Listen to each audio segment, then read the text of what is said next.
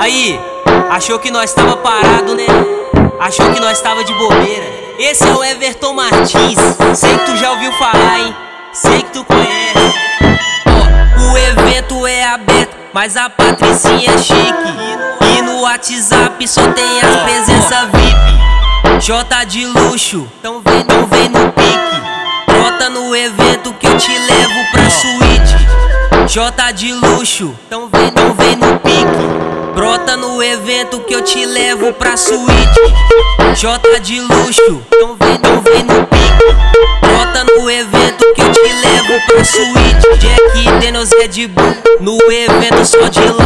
Famosinha do Instagram, brota, vem fazer homenagem. Com um sorriso porcelana, peguei viagem. Posta vídeo no Instagram, enquanto sua bunda bate. Enquanto sua bunda bate. Vem fazer homenagem. Vem fazer homenagem. Vem fazer homenagem.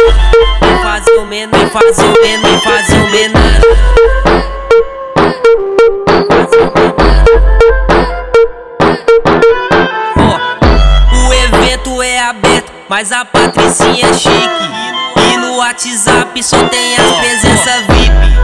J de luxo, então vem no pique. Brota no evento que eu te levo pra suíte. J de luxo, então vem no pique. Brota no evento que eu te levo pra suíte. J de luxo, então vem no pique. Brota no evento que eu te levo pra suíte. Jack Daniels Red Bull, no evento só de lá. Famosinha do Instagram, brota, vem fazer homenagem. Com um sorriso porcelana, peguei viagem. Posta vídeo no Instagram, enquanto sua bunda bate. Enquanto sua bunda bate.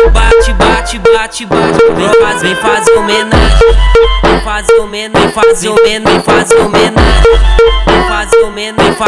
Vem fazer homenagem.